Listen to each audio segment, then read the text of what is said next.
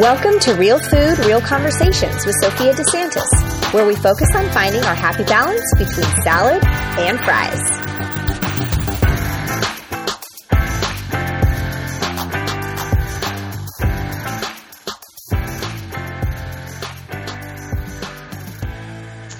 Hi, everybody. Welcome back to the Real Food, Real Conversations podcast. This is episode 48. And today it's just going to be me, and we are going to be talking about nutrition labels, food labels that you find on packaged foods. I love this subject because I am a science geek, and I love breaking things down for people. I really fully believe that in order to make nutritious and wholesome decisions for ourselves and our family, we have to have the basic building blocks in place. And one of the things that I often see people asking me is, how do I know when I go to the store, what is the right product to use? Like if you're picking a salad dressing or a canned good or whatever, I fully believe that packaged foods can be great part of a wholesome, nutritious diet. A lot of people say, packaged is bad, whole is great. Yes, we need a ton of whole, fresh fruits and vegetables in our diet, but it's not sustainable and even doable for most of us to only have that. I rely on packaged foods a lot to make life easier, less stressful, and our mental health is really just as important as our physical health. And it is important to make sure we know what we're picking up and how to read the label on it, the ingredient list, and all that stuff, because that is how you know what is in something. Let's make it clear that if you look at the front of the package, all the buzzwords and the marketing that they use is to get you to pick it up. The first thing I do is I turn it around and I look at the back. I look at what is actually in the food and what this nutrition label says. So nutrition labels, actually, they kind of started, they weren't always a thing. It's not just when foods became packaged, they just put it on. It actually started in the 1970s, where there was a large increase in prepackaged food. And that is when the label on food labels was actually introduced. And now it is required. And the label that we see today is much different than the labels that we saw back then. They've gone through a ton of changes of trial and error, and for the food committee knowing that, like, hey, we need to have this on the food label. We need to have this. Things that are important today, like one of the things I'll go into is like the trans fats. They weren't always required to be on there, but we know that trans fats can really, really affect us cardiovascular disease-wise and things like that. So they decided that that was an important part of that. So they've gone through a lot of changes. And actually, the most recent update was done in 2016. And today, there's like one little thing we talked about with Laura on my last episode was the added on the label, they've added a line under sugars to say how many grams of added sugar is in a product. And that is new. And as it's transitioning, you might not see it on everything because, they just have to transition it with their new products. But that is something that you're going to start seeing is a line with sugar and added sugar. That's so important because there is a difference between natural sugar and added sugar. So let's talk about the actual label itself. There's many parts to a food label. And until you understand how to read it, you cannot understand how to distinguish between the different packaged foods out there. So in simple terms, a food label tells you the serving information, the calories, the nutrients, the percent daily values, and below the label, you'll also find ingredients and allergens in a packaged food. So within the nutrition area of the food label, you're going to see a wide array of information from amounts of macronutrients, such as fat, protein, and carbs. You're going to see cholesterol, you're going to see sodium, and then you're going to see vitamins and minerals. Okay. So I like to teach people how to read a food label from the very top going down, just like you would read like a book, I guess you can compare it to like reading a book. So I want to go through each section with you guys and make sure that you download my free guide on this, because you'll be able to have this free page guide that will take you through this and have it somewhere that you can refer to it until it becomes second nature. If you're listening to this and you have no idea how to read a food label, I was there once too. It's all about educating ourselves and learning. And eventually, if you do it enough, you're totally going to be able to do it without having to refer to a guide. So one thing to remember when you're reading a food label is that the food label is the things you see on there is per serving. So sometimes there are multiple servings in one of the packaged foods that you're getting. So recently, the serving size has changed to include the amount that most people eat, not the suggested amount, meaning what you should be eating, quote unquote, should be eating of food based on nutritious benefits, I guess you can say, or, calories or whatnot, is not necessarily the serving size anymore. They did this because what was happening is that in small amounts of food, the serving size would be like, a couple, like maybe a fourth of a cup, but reality is people actually ate more, like half a cup or 3/4 of a cup. So people were making these decisions based on what was their thinking that it was better than it really was, just to put it simply. Another thing that's different is that now if the servings within something fall between 1 or 2 servings, so like let's take one of those small cartons of ice cream, like the mini ones, if it falls between 1 or 2 servings, that the food label actually is now just showing it as one whole serving. So like the entire package. If something has more than 1 serving, you're going to start seeing the food labels having 2 columns. And one of the columns is going to be the per serving column. And the other column is going to be how much is in the entire package of the food. So that is something that's different. So anytime you're looking at a food, make sure you're looking at the column that says per serving if you want to know how much is in each serving. And servings have kind of been normalized across foods so that you know that you're comparing apples to apples. And like if you're picking up like a salad dressing, for example, if the serving size is 2 tablespoons in one, it should be about 2 tablespoons in the other so that you're comparing the right amounts of things. At the very top of the food label, under the servings, you're going to see the total amount of calories.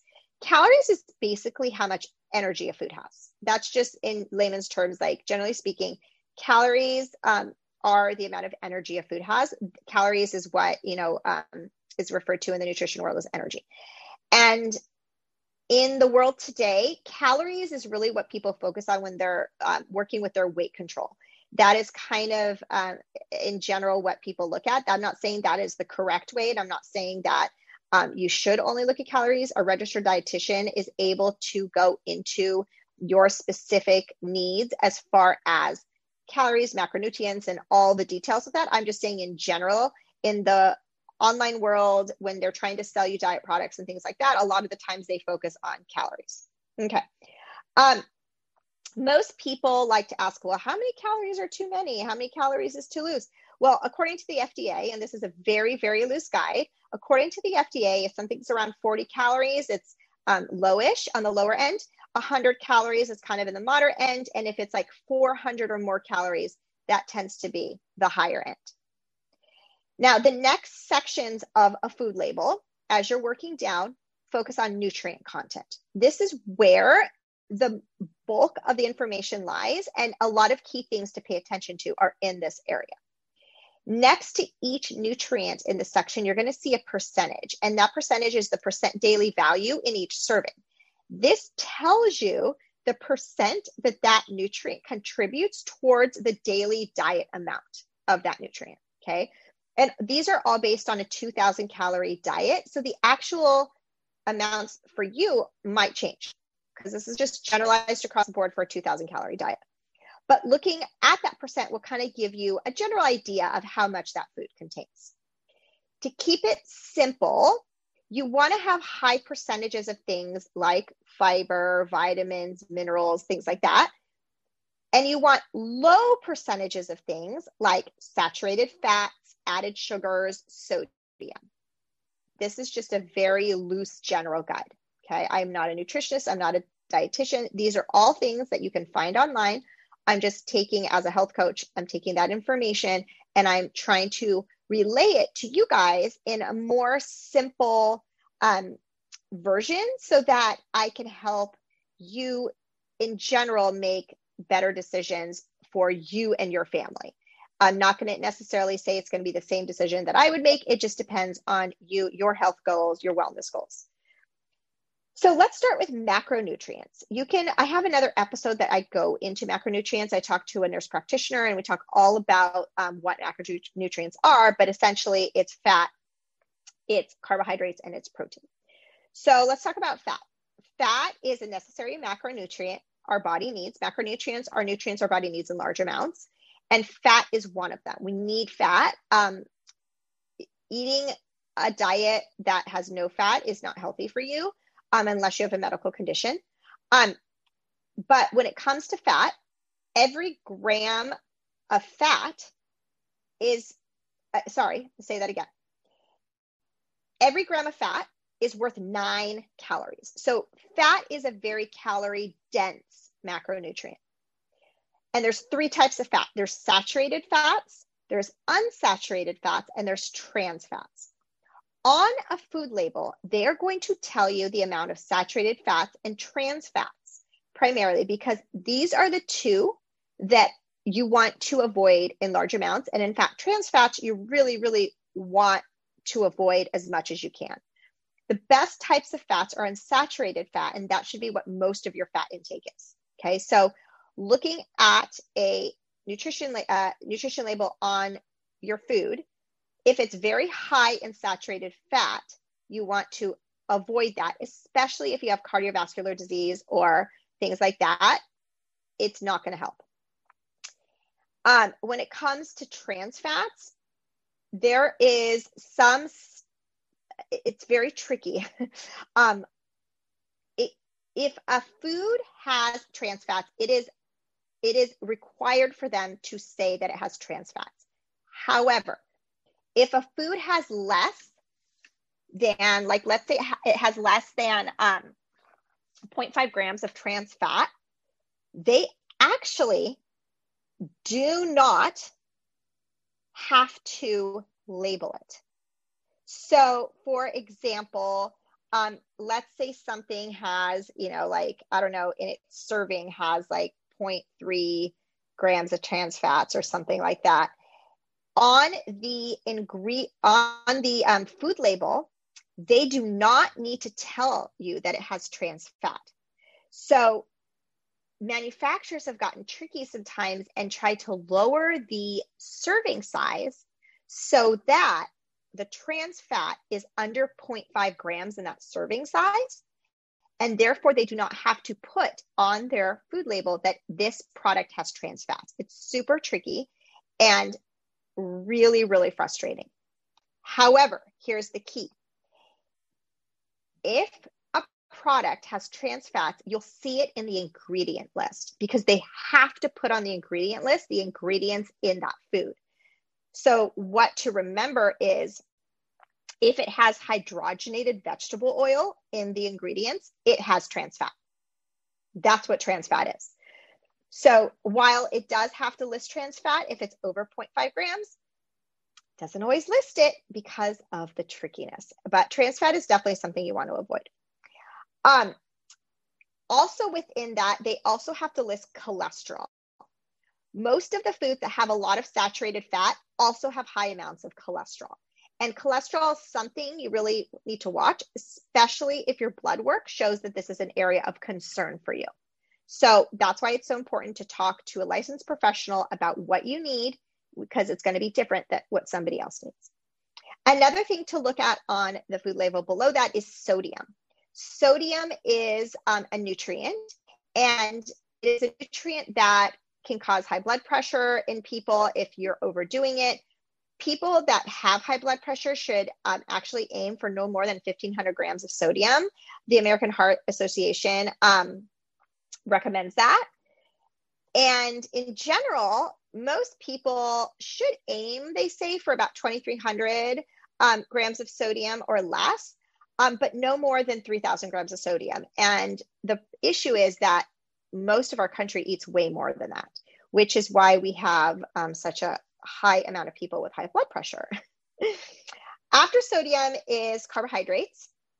Carbohydrates are another macronutrient. It's a primary source of energy. Carbs are not bad. I talk about carbohydrates in another episode. And so it's really important, if you want to learn more about those, listen to that episode. Is excellent. We have a fear mongering of carbohydrates like we do of fat. And it's not about the actual macronutrient itself. It's just about where you're getting them. That's more important. So the reported levels on a food label of carbohydrates are total amounts of carbohydrates. Then we talk about fiber and we talk about sugars. So fiber is good. It helps slow down digestion. It helps move things along in our body. There's different types of fiber. That is something I also go into in another episode. So you like fiber. Fiber's good. And then you have sugars. Now, sugars is, I had an amazing episode, the last episode that I just talked about in episode 47. I had an amazing episode all about sugars and how fear-mongering around sugar and people believing that some sugars are quote unquote healthier than others. There's only two types of actual natural sugar, and those are lactose, which is the sugar that comes from milk, and fructose, which is the sugar that comes from fruit. So fruit sugar is not the same as added sugar. Now, in the most recent guidelines, it actually is going to require manufacturers to label added sugars on the food label. So you're going to see a line as they transition over. You're going to see a line that says sugars, and then you're going to see a line that says added sugar. So just because something has sugar doesn't necessarily mean it's quote unquote bad for you. But you really want to look at what sugar is in there. Is it an added sugar? If it's a product that has fruit in it, you're obviously going to see sugar in there because fruit has sugar. So it's great that we're able to get more information about the type of sugar that is in something. And again, even added sugar, in moderation isn't necessarily bad. You just have to look at how many grams and adjust and assess to what is best for you. And as far as calories, there is 4 calories per gram of carbohydrate overall. And carbohydrates are, again, necessary for our bodies to function, and they're a main source of energy. So it isn't necessarily bad when something has carbohydrates. Fiber is really, really important, as we said, and that doesn't necessarily, there's just in simple terms, when you're looking at total carbohydrates, you can quote unquote subtract the amount of fiber in there to really understand the carbohydrates that are absorbed in our bodies, because we don't digest fiber, but it's still really important for us. It helps regulate, blood sugar, helps move our food through our body, and slows digestion, things like that. So like I said, fiber is super important. In general, it is recommended to keep your added sugars to about 10% of your total daily calories. And again, sugar in moderation isn't a bad thing, but that is just what is recommended. And that is going to change depending on your personal health goals, your personal wellness goals, and what your specific body needs. That's just like a general kind of idea, is about 10% of your total daily calories. The last macronutrient that you're going to see on a food label is protein. And what's interesting is that our country is so focused on protein, when in fact, the issue in our country is fiber. It is not protein. I talked about again in another episode, but fiber is what we have more of a problem of. And while we need protein, most of our country is getting enough protein. And like I say with everything, it's totally going to depend on your personal fitness and wellness and health goals when it comes to amounts of protein. But you want to, when you look at a food having protein in it, if it has protein, it also helps regulate those sugars. So that's why it's so important to know what you're looking at in the food label, and know that if it has some protein and it has some fiber and it has some sugar, you're getting, and it has some healthy fat, you're getting a little bit of everything, versus something that doesn't have the protein, doesn't have the fiber, doesn't have the healthy fat, but it has loads of sugar. So they kind of work together. It's not something that you want to necessarily judge based on one number alone. And as far as calories go, when it comes to protein, there are 4 calories per gram of protein. So it really, how many macronutrients you need when you're looking at these food labels really just depends on you and your health goals. It depends on your body. If you have a specific health issue, working with a registered dietitian, working with your doctors, working with licensed professionals is so important. So you can make the right decisions for you. When it comes to somebody like me, who I don't count my calories, I don't count my macronutrients, I don't do any of that stuff. I basically just base on what I eat. I look at the ingredients. I look at the overall key things like saturated fat, added sugars, sodium to make my decisions. And that's what works for me. I don't have any issues. I'm healthy as a horse. I actually just got all my blood work back and I'm doing great. And this works for me. But when it comes to specifics, it might be different. I just want to teach you how to actually read the label, not necessarily to teach you how to judge what you should eat. You just need to be informed at what you're looking at so you can make those informed decisions. In general, when it comes to macronutrients, like I said, this is in general, this is what the Food and Nutrition Board of the Institutes of Medicine give as far as macronutrient consumption is. With fat, it should be about 20 to 35% of your calories, carbohydrates, 45 to 65% of your calories, and protein, 10 to 35% of your calories. And again, this is going to change based on your personal health and wellness goals. And people, like different registered dietitians that you work with, are also going to have different opinions on this, because everyone kind of has a different idea when it comes to macronutrients, calories, all that kind of stuff. So you have to make a decision based on what's best for you and what you think is best. So the next section on the food label is the vitamins and minerals. It's all those great little vitamins and minerals. Like you see calcium, you see vitamin A, vitamin C, like all those little things. And the goal overall, when it comes to what you're eating, and when I say overall, it's the combination of foods that you're eating throughout the day. The goal overall is to get about 100% of your daily value of vitamins and minerals. That's kind of like what we need. And daily values change depending on what vitamin or mineral you're talking about. And your goal is 100%, but a combination of the foods. So you don't have to stress about keeping track of this. I surely don't keep track of it. You don't have to stress about it because most of us don't need to. If you have a medical condition, you do maybe have to be more cognizant of it. But in general, you're going to get most of what you need through eating a variety of fruits and vegetables, a variety of grains, just a variety of wholesome foods. That's why it's so important to eat a variety of nutrient-dense foods so that you can not stress about counting all these things. And if you do that, most of us are going to be just fine.